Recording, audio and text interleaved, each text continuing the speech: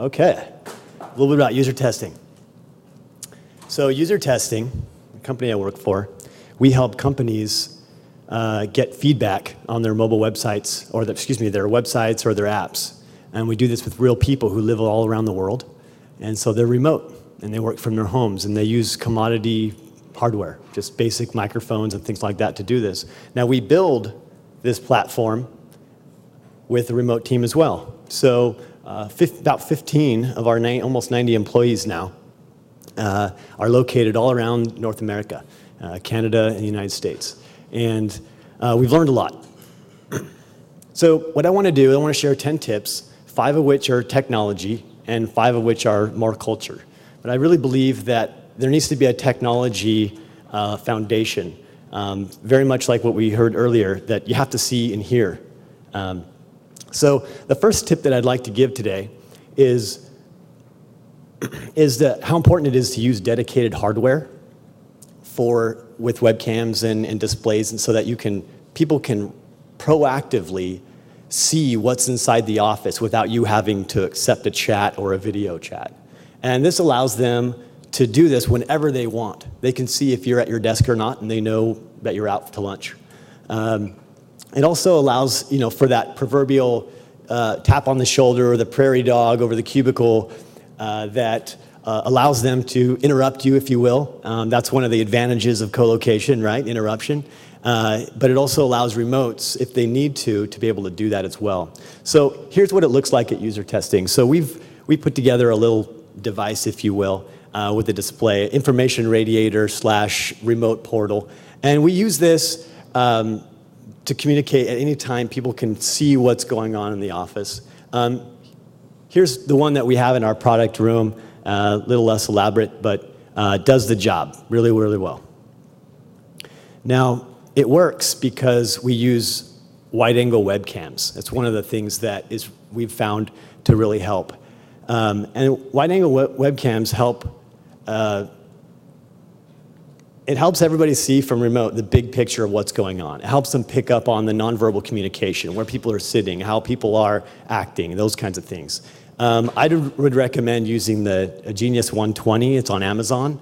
If you click on this link, it'll make me rich.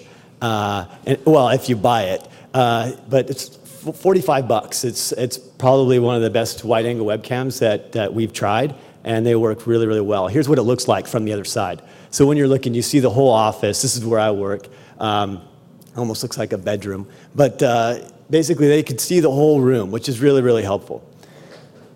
So next tip, microphones are really, really, really important. Hearing is crucial to good communication. We established that early on in the talks today.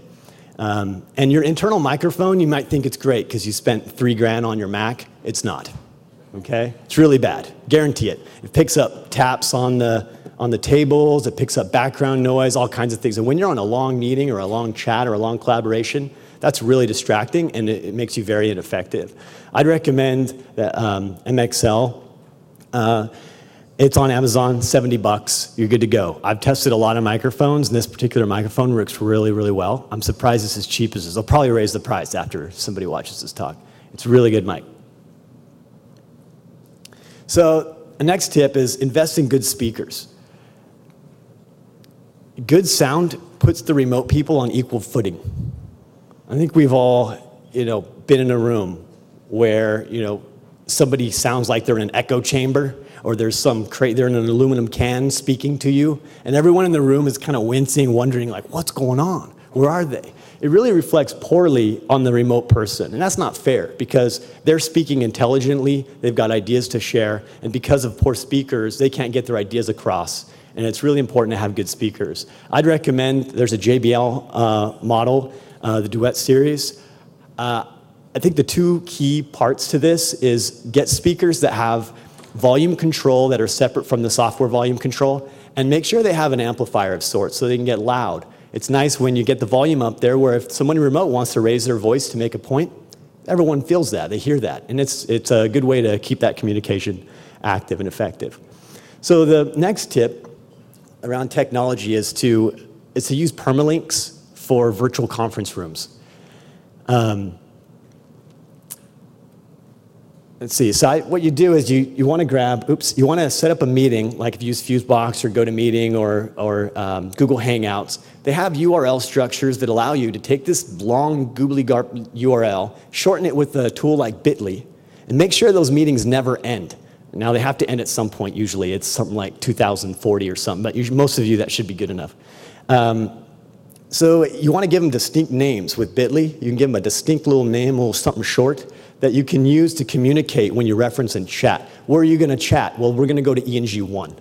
We're going to go to ENG2 or Prod1 or Prod2 or whatever the name of the conference room is. And it's constant every time.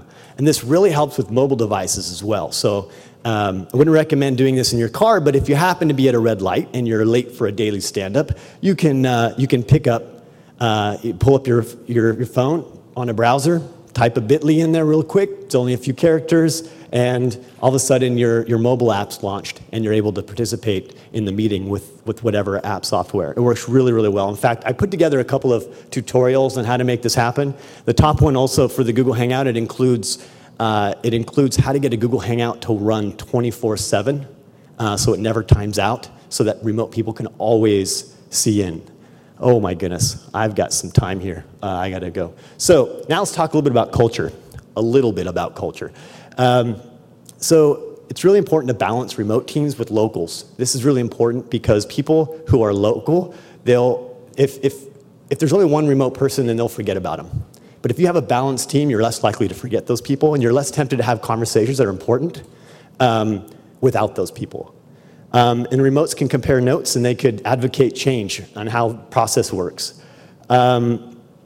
So they could be more effective. So also invite remotes into the office, invite remotes to parties and spontaneous conversations. This is super, super important. Like, always make sure your remotes are invited, even if you know that they're not going to be able to make it to a local party or whatever. Make sure that they know that. Send pizzas to them every now and again, or send them lunch or something. Let them know that you care about them. If you're going to go out to lunch as a team, send them a pizza. Also, record your offline conversations. There's plenty of tools like this, Evernote, that we could record these conversations and make these happen, so you can share that later. Also, leverage your mobile devices. Bring them with you. I bring an iPad along to our company parties or whatever, and I just it's one of our virtual conference rooms. People can communicate and everything, and they get the vibe of what's going on in the office. Okay, provide office context. I'm going to move through this quickly, very quickly. Your remote should know what snacks you serve, what coffee you brew, and what your office layout looks like. If they don't, you're not talking with them enough. Leverage your most chatty person. You know who that is. Leverage them, empower them. Empower them to keep these remote people up to date with what's going on. If you can succeed, if they know what coffee you brew, then they're going to know critical product changes and other communications that are super important. Also, you have to invite people into the office. They have to know that they can always come to home base. In our case, if without that proactive invitation, making sure that you support them, they can feel isolated as a remote, as some of you probably already know. Also, let them book their own travel. They know when they're out of sync. They know when a project's coming up that's going to require a greater bandwidth, maybe in communication. They know when they feel isolated. Let them book their own travel. Also, webcams do not replace in-person relationship building. They cannot. And I've found that the best way, if people are going to fly out to visit with you, spend time with them, clear your schedule, make sure that you spend good time, build up those inside jokes, find something that you can use to leverage, to tease, to have fun with, and you can leverage your offline relationship online. All right, my last tip here is that make sure that everybody gets a chance to be remote. This is key. Local people who aren't remote, they build empathy for those who are remote, which goes pretty far. Also, people can appreciate the focus and the advantages of being remote as well, which is great. Also, any unfriendly processes or tools, they're found and they're fixed immediately. And this is a big deal. In fact, that'll not only help your remote and local relationship, but it's also going to help everything across the board. Good luck.